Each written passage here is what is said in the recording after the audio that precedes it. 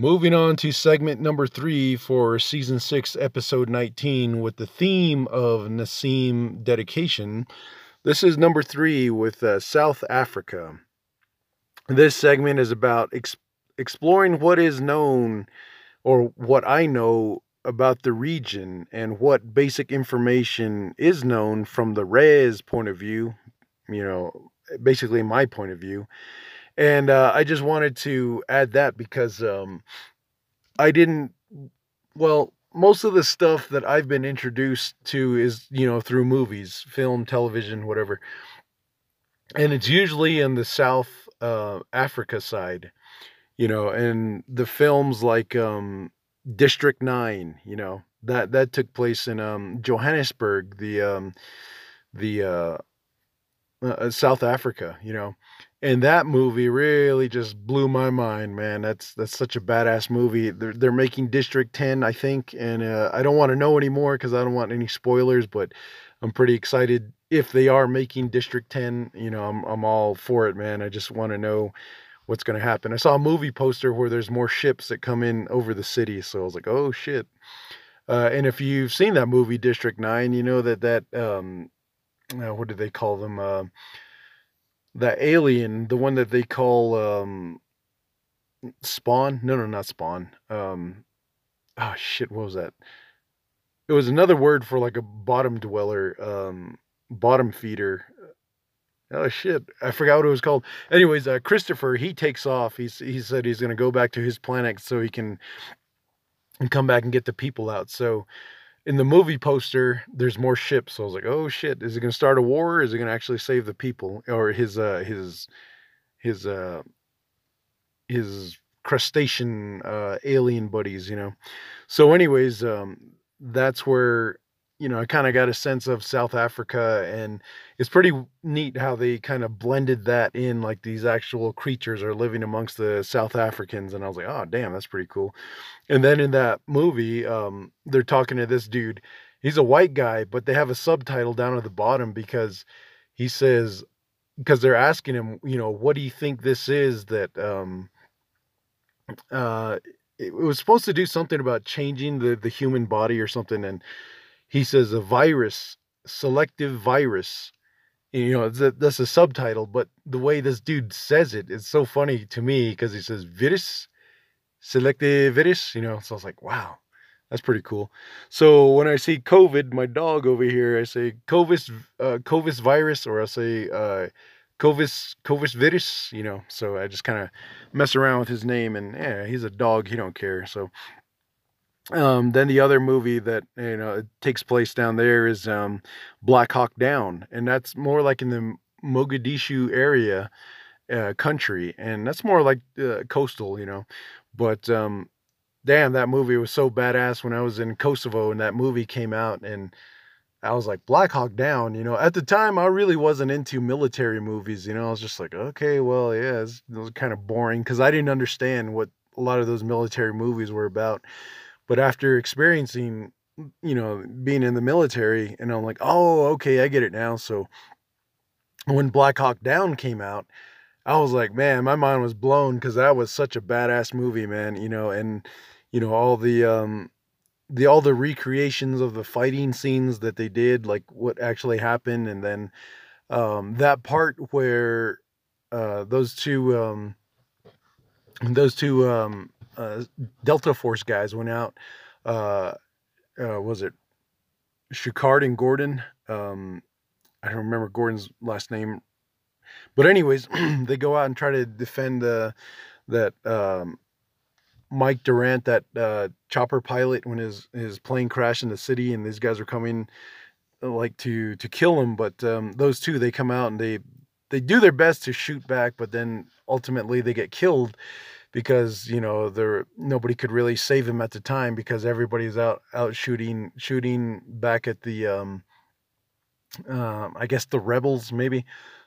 So that's where that movie excuse me, that movie was also something that it really inspired me to you know really get into what South Africa was all about.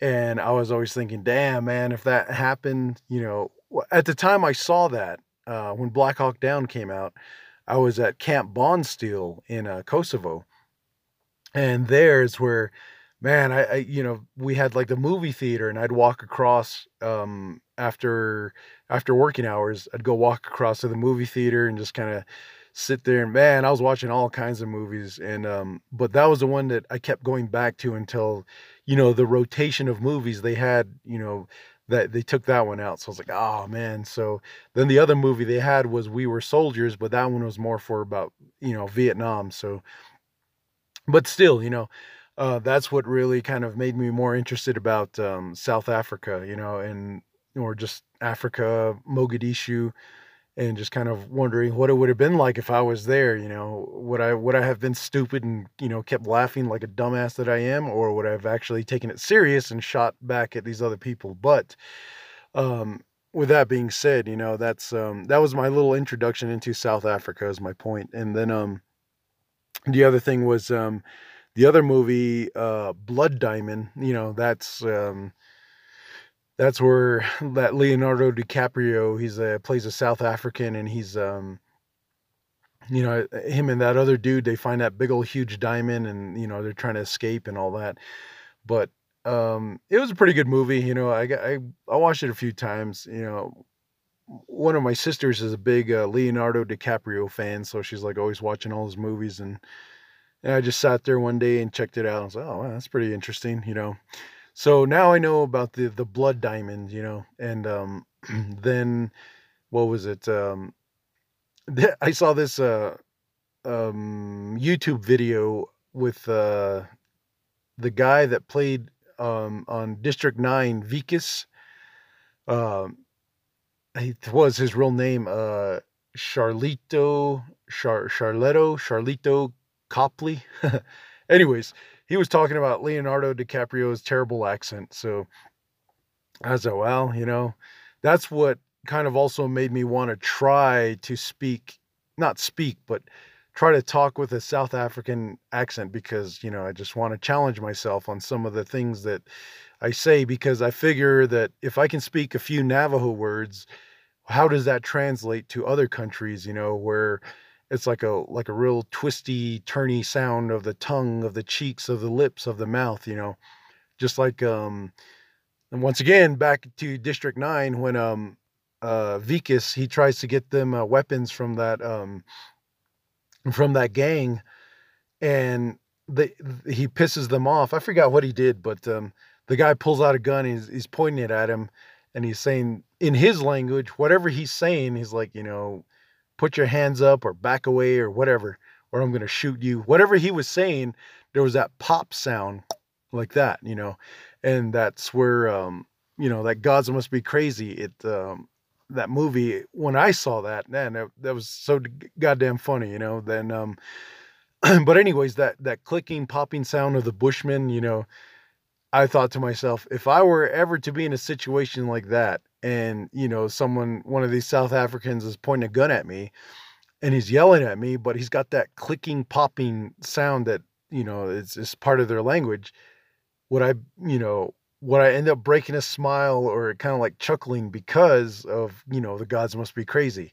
Then he might shoot my ass right there, but I'm just saying that, it's just kind of like something I think about, the language and all that. And then, the other reference to that, South Africa, is Machine Gun Preacher, which I'll talk about more.